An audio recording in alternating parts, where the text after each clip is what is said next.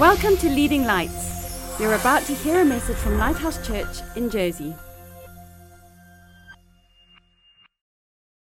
We dare not class ourselves or compare ourselves with those who commend themselves, but they, measuring themselves by themselves and comparing themselves among themselves, they're not wise. He's talking about a group of people, which we all know that group. They compare and measure and they compete amongst themselves. He says they're not wise. And wisdom in the Bible is a little word that carries with it power. It means mental health. The world talks about mental health, but the Bible talks about it as wisdom or having a sound mind.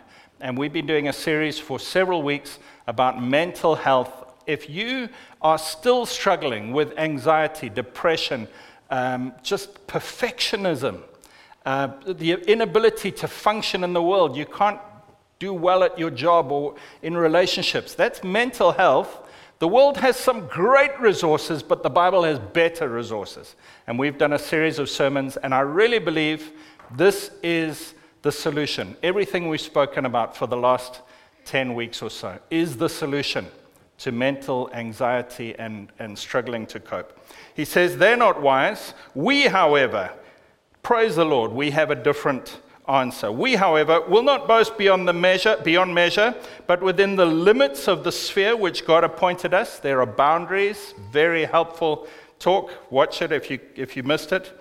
And he says it's a sphere that God appointed us, and it includes you. In other words, God's got a circle for me, a sphere of life, of interest, of involvement, but it includes other people. And we spoke about how we link with others. Man, these have been good talks. I hope you got them. Verse 14, for we are not overextending ourselves, going over other people's boundaries, as though our authority did not extend to you, for it was to you that we came with the gospel of Christ, not boasting of things beyond measure, that is in other men's labors, but having hope that as your faith is increased, we shall be greatly enlarged by you in our sphere. And now this is the verse I want to focus on today, verse 16. To preach the gospel in regions beyond you. In other words, there's the big context of reaching the lost all over the world. But then he says, and not to boast in another man's sphere of accomplishment. And I want to talk today about accomplishment. And this is the last sermon in the series, because we as humans want to put the cart before the horse. We want to put the accomplishment before the belonging. We want to put the doing before the being. We want to put the fruit before the root.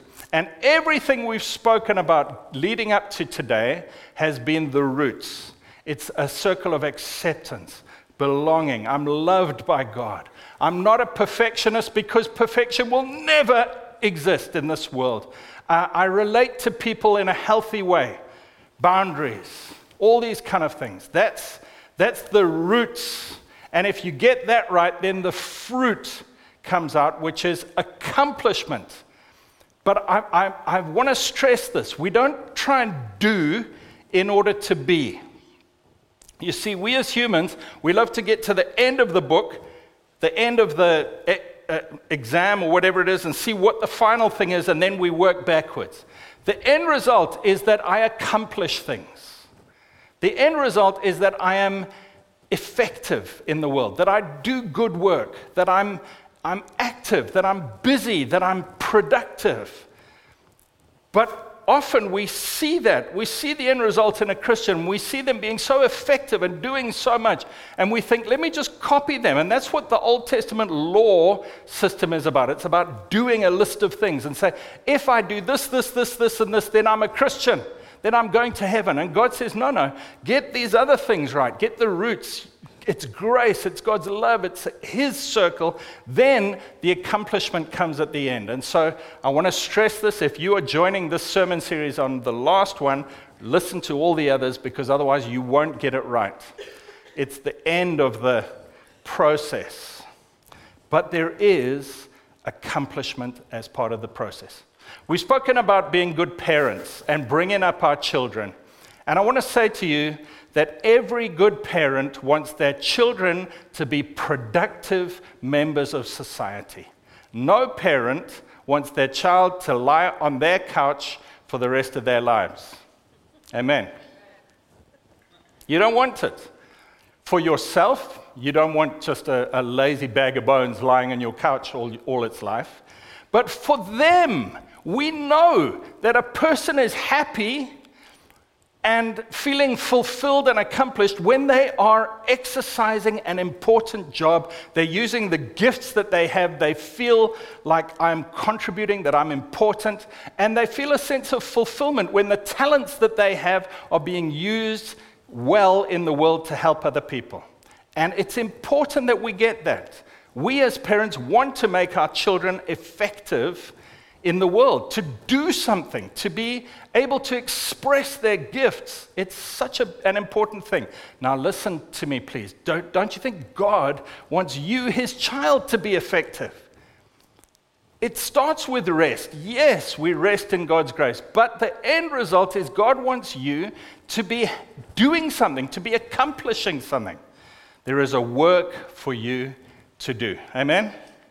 Ephesians, let's quickly. I've got a few passages that I'm going to read today, and I believe it's going to help you. Ephesians chapter 2, verse 10 says, we are his workmanship. In other words, God has worked on us. And that word in the Greek means work of art or poem or artistic workpiece. We are his workmanship. God designed you. He is so proud of the work that he's done in making you. We read earlier on in one of the previous sermons, Psalm 139, how he was planning and preparing and designing you when you were still little elements in the ground. Before you were even in your mother's womb, he was planning you. You are his workmanship, created in Christ Jesus for good works, which God prepared beforehand that we should walk in them. The reason God made you, and the reason he saved you, and the reason he's given you mental health and peace and freedom from anxiety and freedom from being obsessive or compulsive or all these different things, the reason he's given you all of this is that you can do good works, and it says he prepared the good works beforehand. Imagine this. Imagine waking up in the morning and realizing, which is what I hope is going to happen after today's sermon. Imagine realizing I am a finely designed and tuned machine.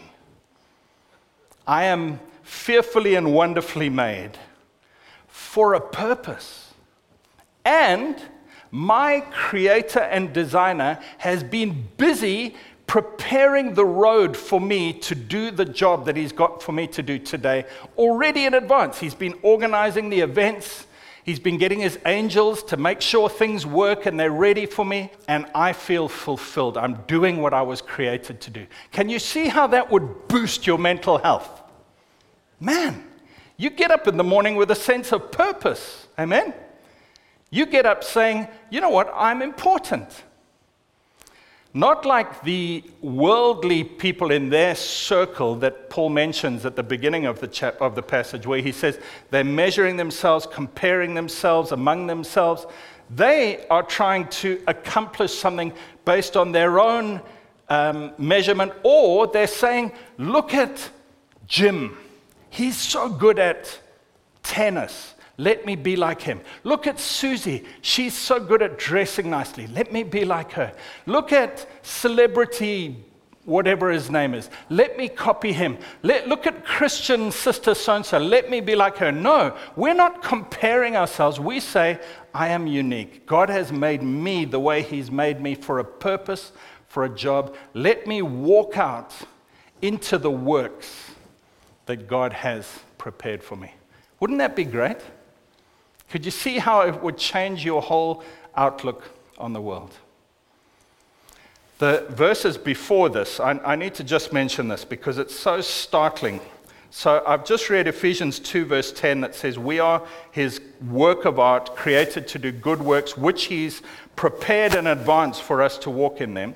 But the verses just before that says, verse 8, by grace you have been saved through faith It's not of yourselves, it's the gift of God, not of works, lest anyone should boast. So even here in this passage, he says, yes, you were created for good works, but it comes out of being saved first, not by works, by just receiving.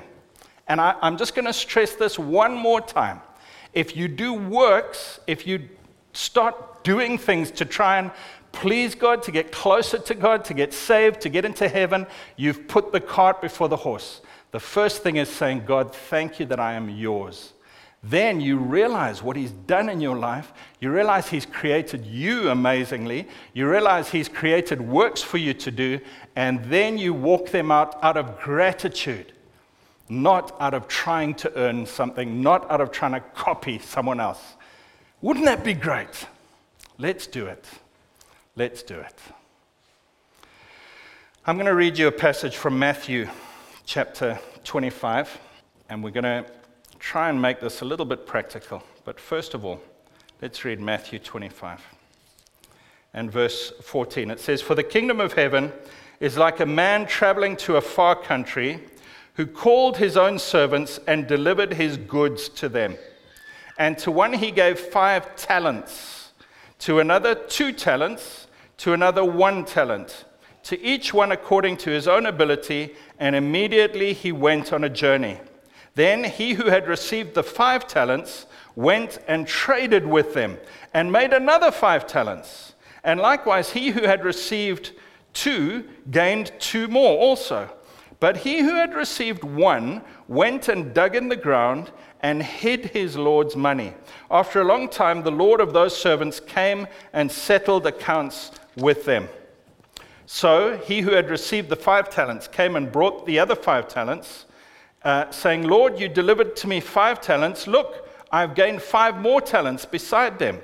His Lord said to him," now listen to this phrase that the Lord says to the man with 5 talents. Super talented guy who's done so much for the Lord. Listen to what he says to him. "Well done, good and faithful servant. You were faithful over a few things." He thought he had a lot of things. He thought 5 talents was a lot. The Lord says, no, you just had a few. "You were faithful over a few things. I will make you ruler over many things. Enter into the joy of your Lord." Right, got it. That's the message for the main super achiever. You know, the guy who preaches to millions, who's good at worship leading, and he can do amazing directorships in jobs, and he's just super talented. That's the message he gets. Verse 22, "He also who had received 2 talents came and said, Lord, you delivered to me 2 talents. Look, I've gained 2 more talents beside them." So he's not so talented, but he brings back what he's given, what he's been given. And he gives the 2 talents as well as the extra 2. "And the Lord said to him," verse 23, listen to this phrase. It's going to be less, isn't it? God's going to say a slightly less commendation to him. Going to say, you didn't do quite as well as the 5 talent guy. Listen to what he says. "Well done, good and faithful servant. You have been faithful over a few things. I will make you ruler over many things. Enter into the joy of your Lord." Did you notice that? Identical commendation. Identical. He doesn't get less.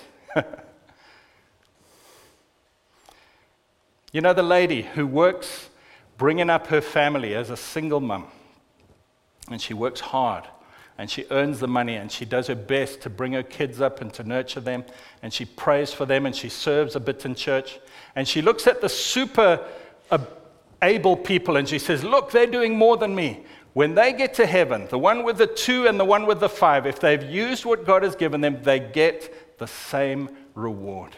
Isn't that amazing? Verse 24, "Then he who had received 1 talent came and said, Lord, I knew you to be a hard man, reaping where you have not sown, gathering where you have not scattered seed. I was afraid." There's the problem. I was afraid. Why are we afraid? Why are we afraid not to use our 1 talent or our 2 talents or our 5 or 10 or whatever it is? because we haven't understood grace. We haven't understood God loves me. He made me unique. I don't have to compare myself to Brother Wonderful. Amen? You are exactly how God wants you to be, and you might think you've only got one talent, but in God's eyes, they're all a few. They're all the same. There's not better and worse. It's just different talents that we've got. Don't compare. Use what you've got. He says, I was afraid. I went and I hid your talent in the ground. Look, there you have what is yours. God, I did nothing with what you gave me. I rested in my circle, but I did nothing. But actually, he didn't even rest in his circle because he was afraid. And the Lord said, you wicked and lazy servant, you knew that I reap where I have not sown, gather where I have not scattered seed. So you ought to have deposited my money with the bankers, and at my coming I would have received back my own with interest. Take the talent from him, give it to him who has 10 talents. To everyone who has, more will be given, and he will have an abundance. From him who does not have, even what he has will be taken away. And cast the unprofitable servant into outer darkness. There will be weeping and gnashing of teeth. You see, if I don't use what God has given me, because I'm scared of God, or because I'm comparing myself to others, or I'm scared of what others will say, or I'm lazy, the proof that it's revealing is that I haven't understood God's salvation. If I really understood how much God loves me, that it's all by grace, that he's made me amazingly, and that he's got works for me, I would do something with it. The fact that he didn't do anything with what God had given him proves that he hadn't understood salvation. And so he wasn't saved in the end. But the challenge for us, you know what he says, the last little phrase that the master says, he says, you could have at least put it with the bankers and got interest. The very least I can do is use the little talent that I've got, earn some money, and give it to a ministry or to somebody who is doing something for the Lord, and then I get the reward. Remember, we spoke a couple of weeks ago about how there's a resonance and a double reward. When I link myself with another Christian, I get their reward. That's the interest he's talking about. He says the least you can do is earn some money with the gifts I've given you, give it to a ministry, and then you'll get some interest. But to do nothing with it means you don't even understand your salvation. I'm deeply challenged by that. I'm encouraged by the fact that he says, don't compare yourself to other Christians, but I'm challenged to say, am I afraid to use what God has given me? Do I think I'm less than? Maybe I compare myself. He says, we don't compare ourselves to those. We don't measure ourselves by others. God has made me what I am. God has appointed a circle of accomplishment for me. What are we going to do with it? Right, one or two more scriptures. 1 Corinthians chapter 3. I hope you are getting inspired, because it's wonderful when you do start using God's gifts that he's given you. 1 Corinthians chapter 3 and verse 11. For no other foundation can anyone lay than that which is laid, which is Jesus Christ. He's using the picture of building a building. He says your life is like a building. You've got to have the foundation of Jesus Christ. Salvation is not by building or working or doing. It's by believing in Jesus. That no one can lay any other foundation than that. But what you build on that foundation is your response of gratitude for what he's given you. Somebody said it like this. Getting saved is like God gives you a white, clean robe, which gives you access into heaven. A clean, pure white robe saying you're forgiven. But what you do after that is you embroidering and decorating and adding to that robe to make it more beautiful for your Lord when you meet him in heaven. So he says, no one can add to the foundation. Then he says, now, if anyone builds on this foundation with gold, silver, precious stones, or wood, hay, and straw, each one's work will become clear, for the day will declare it, because it will be revealed by fire, and the fire will test each one's work of what sort it is. If anyone's work which he has built on it endures, he will receive a reward. If anyone's work is burned, he will suffer loss. he himself will be saved, yet so as through fire. What he says is that you have this amazing opportunity. And even if you haven't used it in the past, it starts again. It resets every day. The mercies of the Lord are new every morning, the Bible says. When you wake up in the morning, you've got a full day to use for the Lord. What are you going to do with it? He says, whatever you do, you're building on the foundation of Jesus. Now, some of us, he says, build with wood, hay, and straw, which are earthly things. I'm spending my time on my own pleasure or on just earning money for the world or doing what everyone else wants me to do or trying to be similar to the person next to me. He says that's wood, hay, and straw. That's going to be burnt up. It doesn't last into eternity. But I can build with gold, silver, and precious stones, which will last into eternity. I can do things that will affect forever. I can pray for people who will get saved. I can witness to people. I can just be an example of God. I can earn money and then invest it into the kingdom.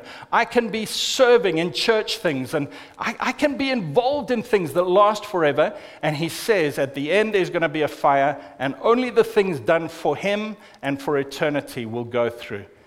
Those who don't build anything of value will get saved, but they'll have just their white robe, whereas others will get a whole bunch of rewards. I want that, amen? And I want to close by talking about the 112 hours. You know that you have 112 hours a week in which you are conscious, awake. I'm just averaging out. If you sleep 8 hours a night, roughly, you have 112 hours a week. And of those 112 hours, your time in church is very small. Maybe 2 hours, maybe 4 or 5 hours if you're involved in ministries, maybe 10 hours if you're super involved in church. Which leaves 102 hours a week which you can build something for God. Now, what are we going to build in those 102 hours? Because you see, we think ministry and service and work, my sphere of accomplishment, is just serving in church. And we love the service that you do in church. It is so helpful. It is like putting money into the bank and getting huge amounts of interest. But there's more. There's 102 hours when you can be working as a good teacher, a good craftsman, a good mum or housewife, a good carer or nurse. Whatever it is you do, there are many hours, most of the hours of your week, when you can be expressing your gifts. And God has made you with certain gifts and abilities that he wants you to express for his kingdom. 1 Corinthians 10 verse 31 says, whether you eat or drink or whatever you do, do it for the glory of God. In other words, when you're cutting someone's hair, when you're doing someone's bookkeeping, whatever it is, it's for the glory of God. You know, in Acts 18 and 19, Paul visits two cities, Corinth and Ephesus. And in both of those cities, for the first period of time that he's there, well, Corinth, it's a few months, but in Ephesus, it's nearly 3 years. He's working as a tent maker. Now, Paul is the great apostle who wrote much of our Bible, who was a preacher, who could heal people, he could counsel people, he could do amazing things, but he decided the best use of his time for the kingdom of God was not in preaching 10 hours a day, but in making tents for much of the day and then preaching a little bit of the day. And in those churches, they grew and they affected the world more than any of the other churches he planted, because full-time ministry is not the only ministry. We are all in ministry, and most of us are in secular ministry.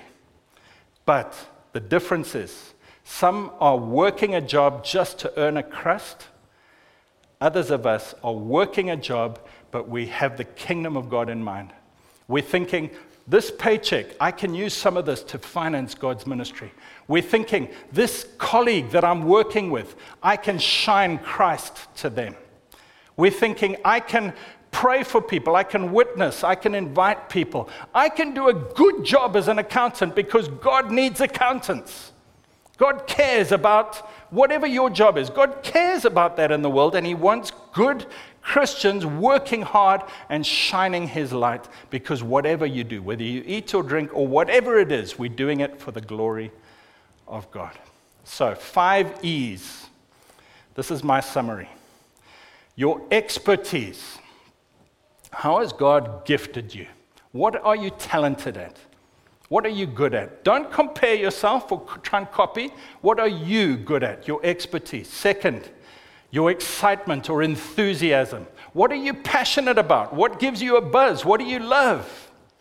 You know, the word enthusiasm comes from 2 Greek words, en meaning in and theos meaning God. Did you know that? The word enthusiasm means in God. When you've got a passion and excitement about something, there's a good chance God put that in there.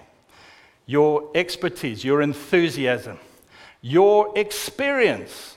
What has God led you through? You know, often when a person has come out of a struggle or an addiction or a pain or a problem, they are best suited to help others with that problem. Your experience will guide you into what your sphere of accomplishment is. Your environment is the 4th one. The surroundings around you. Sometimes you're in a place where the need is for people to wash the dishes. At other times, the need is for somebody to do heart surgery. You know, Mr. Bean, Rowan Atkinson, was on a plane and he had to save, a pilot had a heart attack and he had to save the flight.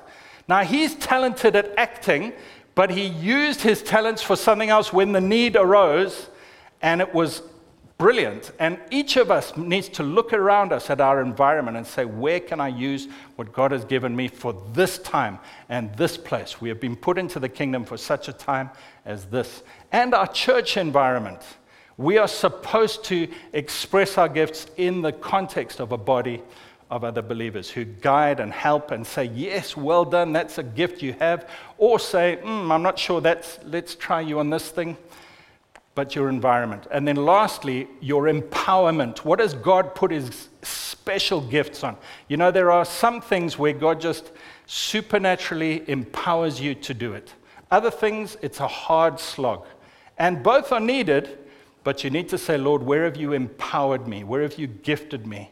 And if you look at all of those 5, your expertise, what are you good at? Your excitement or enthusiasm. Your environment and your experience. And then lastly, what has God empowered you for? You will find a way to express your gifts. And when you do that, bearing in mind all the other things we've spoken about mental health, then there is a release of a sense of accomplishment. And you won't feel fully mentally healthy until you are doing something useful in your life.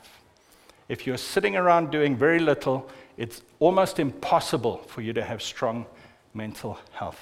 Let's pray together. Lord God, thank you for helping us. Thank you for empowering us. Thank you for making us your work of art and giving us works to do. And thank you, God, that you give us the opportunities to serve you. Lord, I pray for all of us. I pray for us in our church life in those few hours a week, but also in our bigger life, that you would help us to express the gifts that you've given us. And God, we thank you for it. In Jesus' name, amen. Thanks for listening. Please visit leadinglightsnetwork.com for more resources and subscribe to our podcasts on iTunes. And please consider supporting this ministry financially by making a donation on the giving page of leadinglightsnetwork.com or lighthousejersey.com.